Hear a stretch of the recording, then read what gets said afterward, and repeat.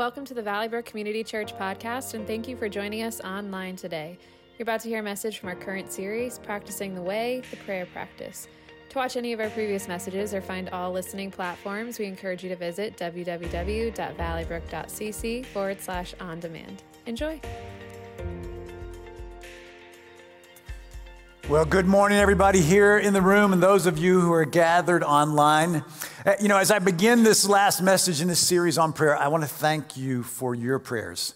Last week, I think most of you know, if you get our newsletter, that my family traveled to Tennessee to celebrate Cynthia's father's life. He had passed away after 101 great years, and so we had a great celebration, brought the family together, but we asked for your prayers, and God answered those prayers in so many ways. So thank you so much for your prayers for our family during that challenging and that hard time.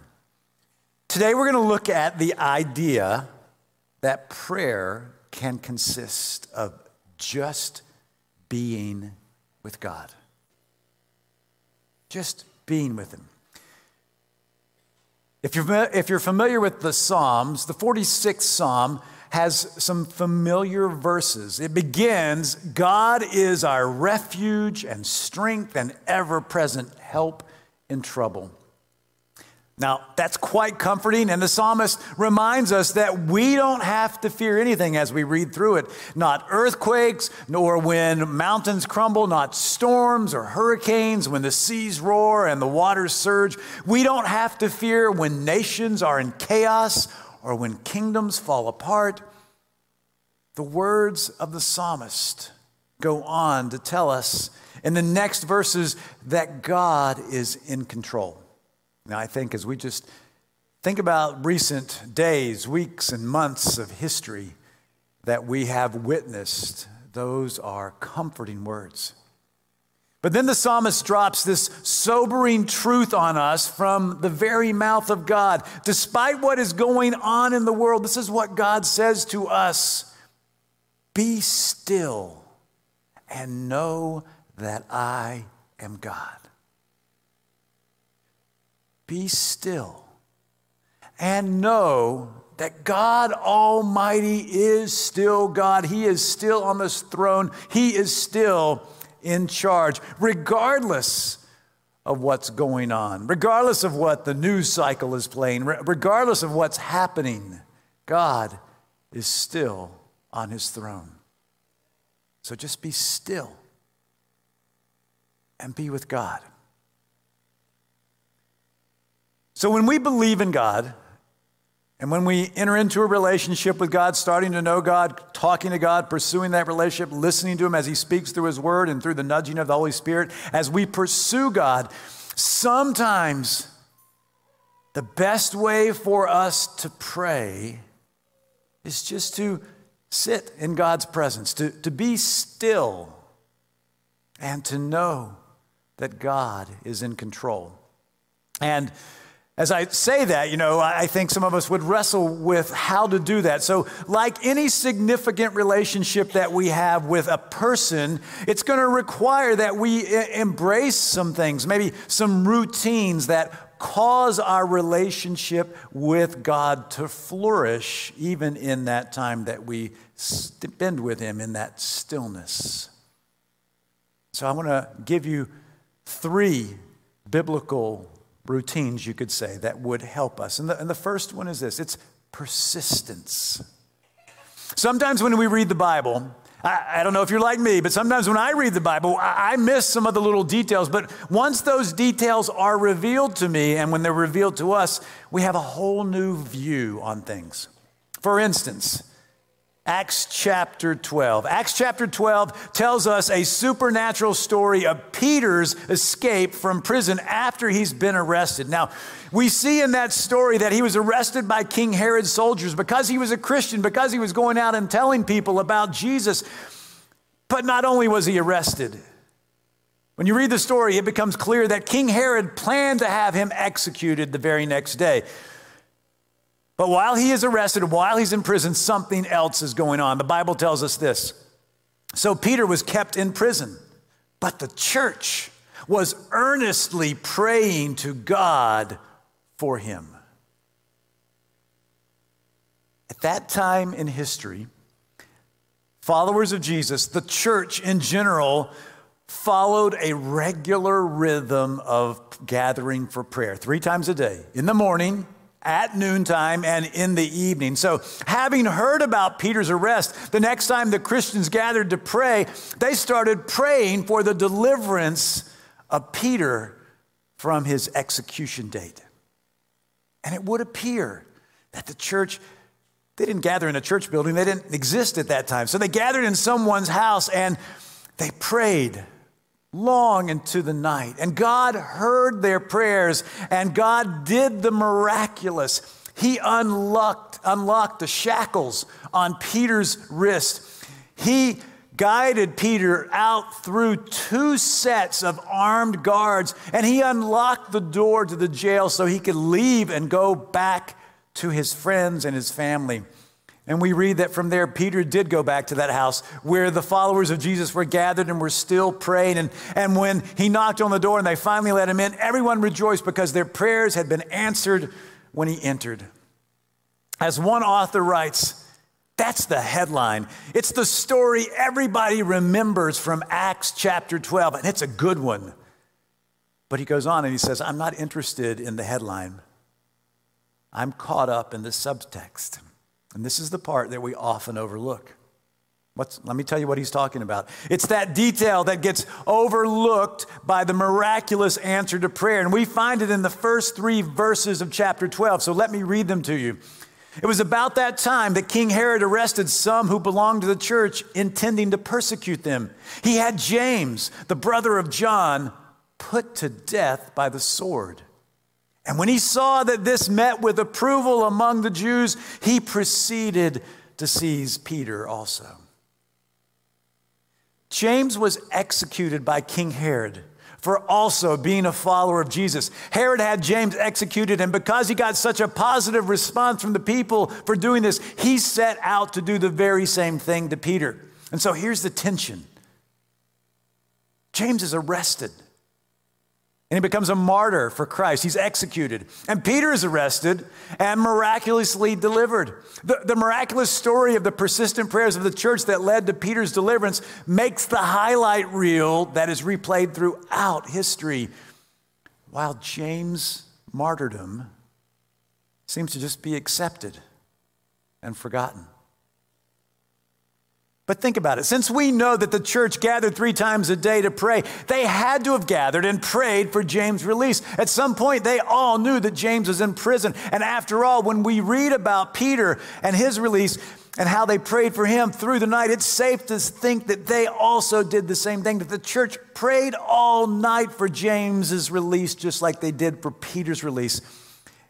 And I believe they prayed and they prayed and they prayed until they were given the horrific news that James had been executed. So what happened? Why did God answer the prayers for Peter's safe release and not answer the prayers for James? Well, here's my honest response to that question. I can't tell you why God answered the prayers for Peter to be released and not answered the prayers for James' release. I don't know the full mind of God, but I do know this, that God heard those prayers for both disciples. I know that God's plan and God's will for our lives and this world is something that we're not privy to in our lifetimes, maybe not forever.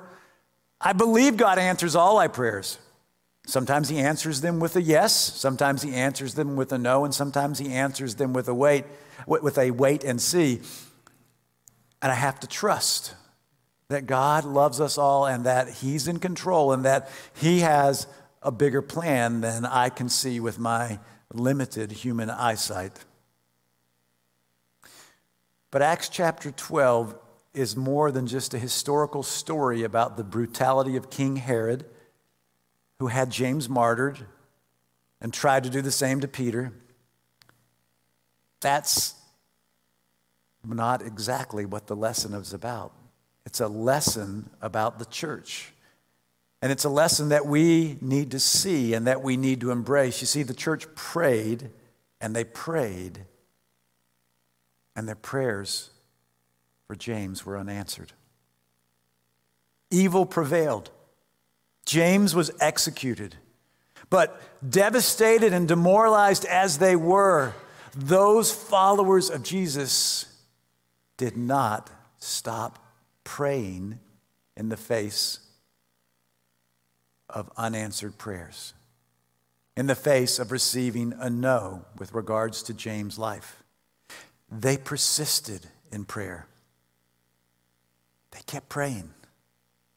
And that's the lesson for us, that we need to continue to persist in prayer. Now think about this. To be in a relationship with God is going to require that we persist. We have to persist in communicating in prayer no matter what. So let me make a comparison that every single one of us can relate to.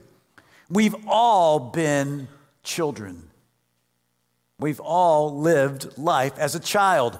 And every single one of us has had a relationship with our parent or a step-parent. And from birth, we were very dependent on our parents. But as we grew, we became more independent. But in those first decades of our lives, there were many things that we needed and that we wanted that we couldn't provide for ourselves. And so we asked our parents to provide those things for us. Sometimes our parents responded with a yes. Sometimes our parents responded with a no. And sometimes our parents responded with a wait. And, you know, the yes answer certainly reinforced our connection with our parents. But what about when our parents gave us a no or a let's wait? Did that destroy the relationship with our parents? Did the children leave their parents because they said no? Of course not. Now, depending on the age of a child, there may have been a temper tantrum. There may have been tears. There may have been anger, even arguing because they didn't like or agree with their parents' answers. But the relationship was never severed. They continued to communicate and be in that relationship. They continued to persist in that relationship, in communicating with their parents. We see there a model for how we need to persist with our heavenly parent, our heavenly Father. So my point is obvious. Our relationship with God needs us to persistently pursue God in prayer, even when the answer is no or not yet. You know, we need to remember this, that God is persistently pursuing us. And so we need to persistently pursue God in response. So being with God, being in relationship with God, just spending time alone, even as the psalm said, just being still and knowing that God is God, is going to require us to persist. Because in this crazy connected world that we live in, connected electronically, there are so many things that can distract us. And so we're going to need to persistently pursue God, even in stillness and quiet. So being in that relationship with God requires us to persist in communication. It's also going to require that we embrace a routine of fidelity. Fidelity. In his book, Praying Like Monks and Living Like Fools, Tyler Stanton tells the story of the woman caught in adultery from John chapter 8 to illustrate the tension of fidelity. And he jumps right into the story, retelling it in this jarring way. So I want to share his way. He tears her out of bed and marches her with a fistful of hair knotted in his clenched right hand to the town square, where he throws her down in front of the temple steps. The whole place falls silent. A woman lying face down in the dirt at Jesus' feet. A few minutes ago, the adulterous woman was entangled in the web of a double life. The affair picked up where she had left it the day before. Only today, the thrill of infidelity was interrupted by the presence of an unwanted third party. A priest had walked in on them, caught them in the act. The same priest who created the moment of disgrace also broke the silence. The law says she deserves the death penalty. She has to be stoned. What do you say? He was forcing Jesus, the self-proclaimed rabbi, to take a stand between the people and the law of Judaism. It was a brilliant equation, a perfect trap. The woman was lying there, wrapped in nothing but the thin top sheet from her lover's bed, cheek pressed against the dirt. The carefree thrill of a few moments ago had been replaced by the heavy weight of shame that was pinning her to the ground. Her mind races. How long have they known, and who else knows? It's almost time to pick up the kids. Someone will tell them, or worse, they'll bring them here. They'll let them see me like this. They'll make them watch as some kind of warning. And what does it feel like to actually be stoned? Jesus doesn't respond to the priest's question. He stoops down and he starts to draw in the dirt with his index finger. She's close enough to hear the scraping sound of his finger running through the sand as onlookers lean in and try to make out what he's writing. Just when the silence has hung long enough that the priest is about to blurt something else out, Jesus speaks up. All right, go ahead, stone her. But whoever is without sin, throw the first stone. She flinches when she hears the first sound. But then she realizes they're not throwing their stones. They're dropping them. She raises her head to meet the eyes of compassion in Jesus, and he says, "Neither do I condemn you. Go now and leave your life of sin." Stanton goes on, he says, "This is the story that she would have gone on telling forever. Her place of great shame became the place of great mercy. The very part of her story she wanted to erase or hide in the fine print at the bottom of the page became the very part of her story she'd never stop telling." That's the kind of author God is. He does not edit. He repurposes. He redeems. He turns the worst moments into the irreplaceable climatic ones. Her most obvious failure was also her greatest victory. But what would have been impossible for this woman to know, still stunned by the sudden intrusion of God's love, is that the real fight of her life had just begun. The real fight takes place every day after the transcendent, memorable day. I mean, the reality is this. All of us have a woman caught in adultery moment or two in our past that has profoundly reshaped us. But when it comes to the many days after that profound day, we typically find those days underwhelming and disenchanting.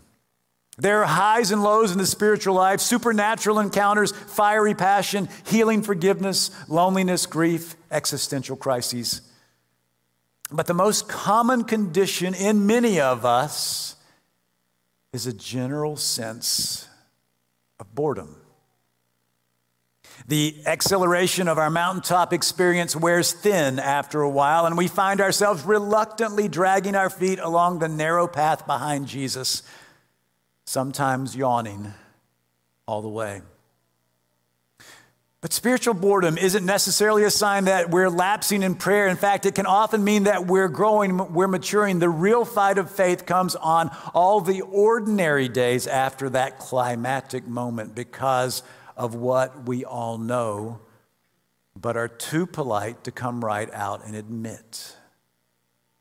Fidelity can be boring. That's right.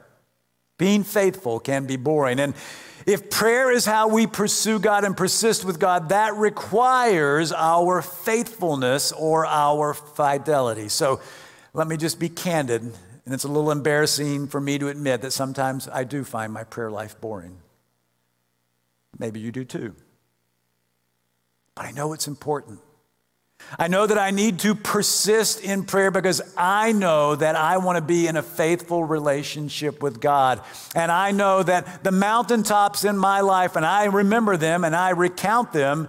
And if you want to sit down and have a coffee sometime, I'll tell you about them. But between those mountaintops experiences, to steal a line from Pastor Eugene Peterson, there's a long obedience in the same direction. And sometimes that can feel a little boring. But Scripture tells us that we need to be in a relationship with God. And stuck in the middle of a verse in the book of Romans in chapter 12, there's this verse about some things to do. And one of the things it says is this: be faithful in prayer. Be faithful in prayer. If you're going to have a relationship with anybody, you're going to have to communicate. There has to be give and take where you speak and they speak and you listen and they listen. If there's going to be a relationship over a long period of time, if you're going to be faithful friends forever, you're going to have to learn to be in a relationship. Sometimes just be. And that's what we're talking about. Prayer is how we faithfully relate to God. And if faithfully relating to God is important, it's how we love God. The God who is faithful to us, who calls us to be faithful in prayer. During this series of messages, we've been encouraging to join Life Group. And in the Life Group, I was introduced to a Japanese theologian, Kosuke Koyama. And in his book, 3 Mile an Hour God, he wrote this: love has its speed. It is a different kind of speed from the technological speed to which we are accustomed. It goes on in the depth of life at 3 miles per hour. It is the speed in which we walk. And therefore, it is the speed that the love of God walks. 3 miles an hour goes against the way we like to live.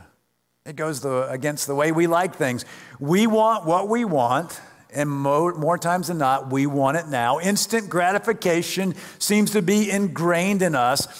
And when life slows down, we can get bored.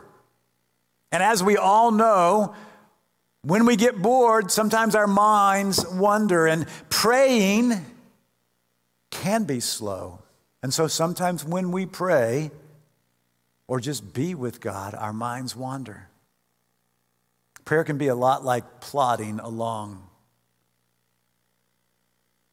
But if prayer is loving God, we have to understand that prayer is a commitment to God, and we have to commit to fidelity, one step after another.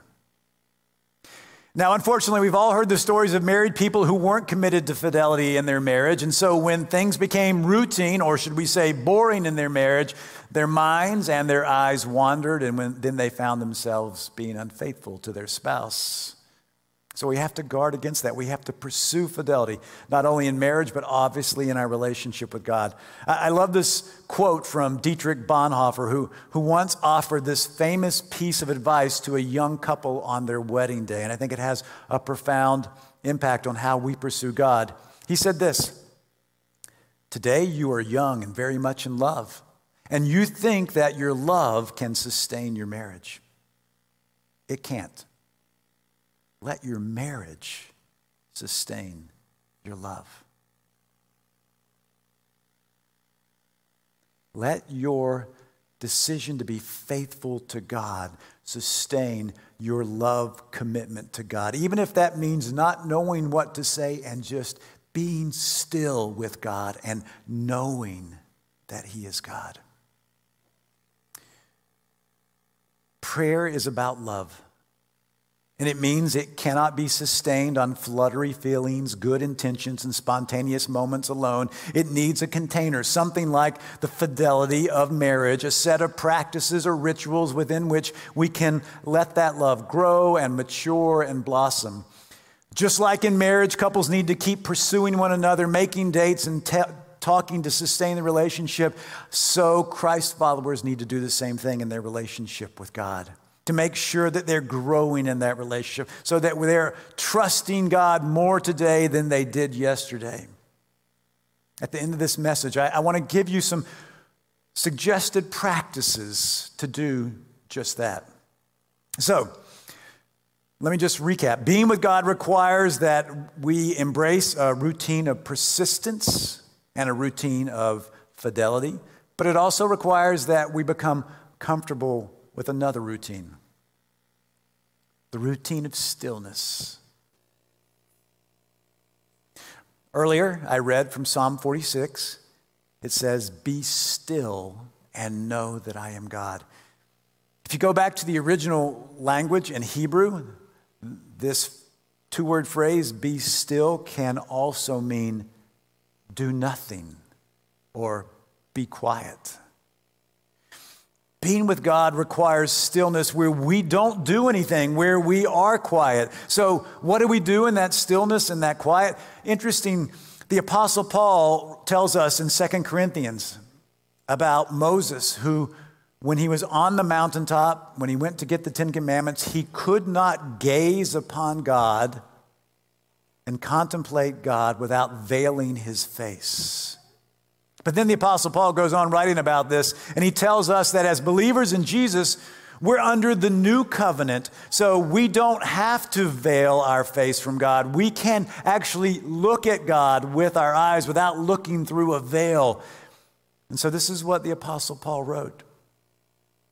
"And we all who with unveiled faces contemplate the Lord's glory, and we are being transformed into his image with ever increasing glory, which comes from the Lord, who is the Spirit."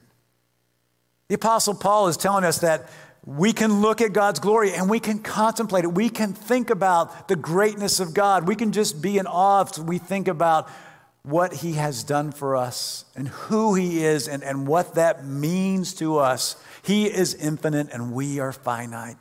He is greater than anything that we can imagine, and we are not. And he says the more we do that, interestingly, the more we become like God.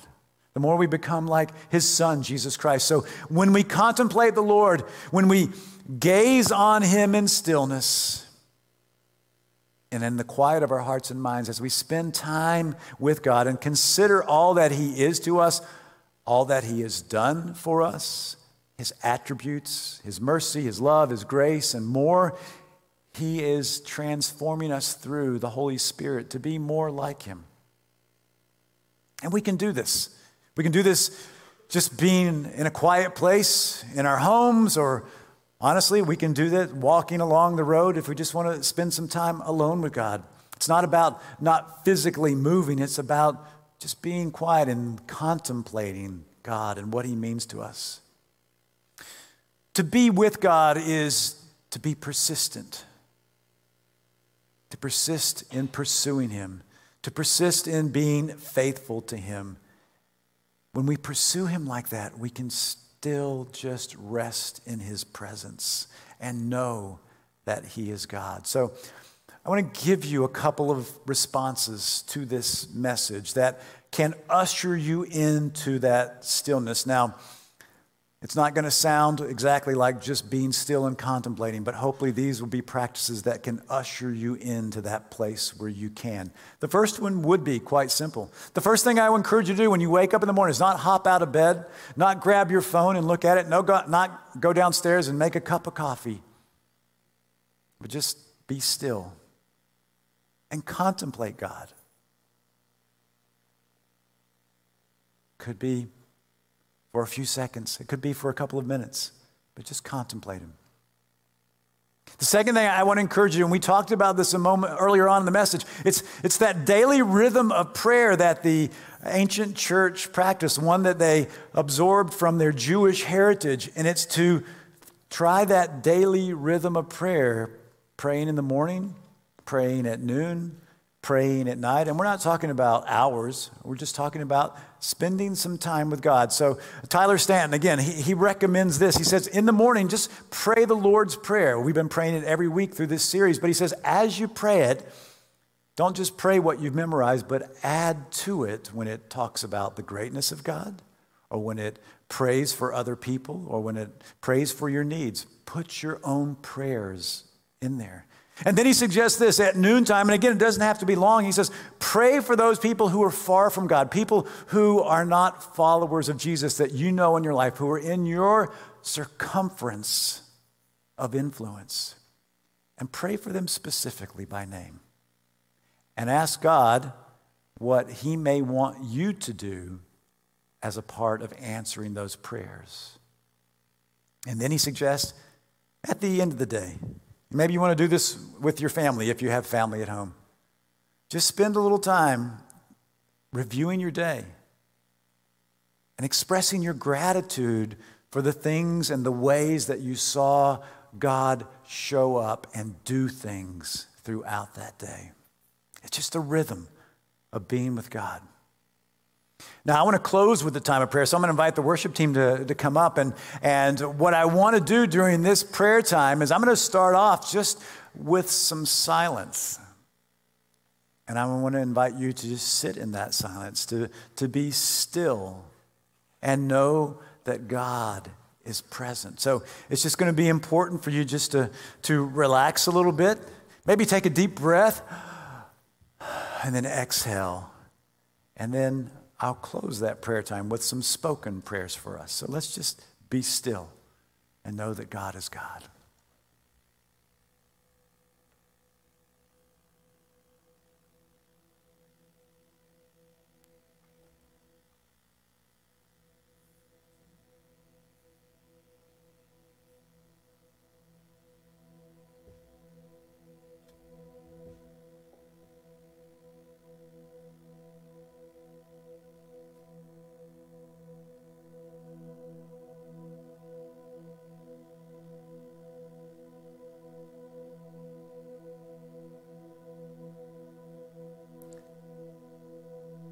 Lord God, creator of the heaven and earth and all of us and everything that dwells on this earth, we thank you and we praise you for being our creator.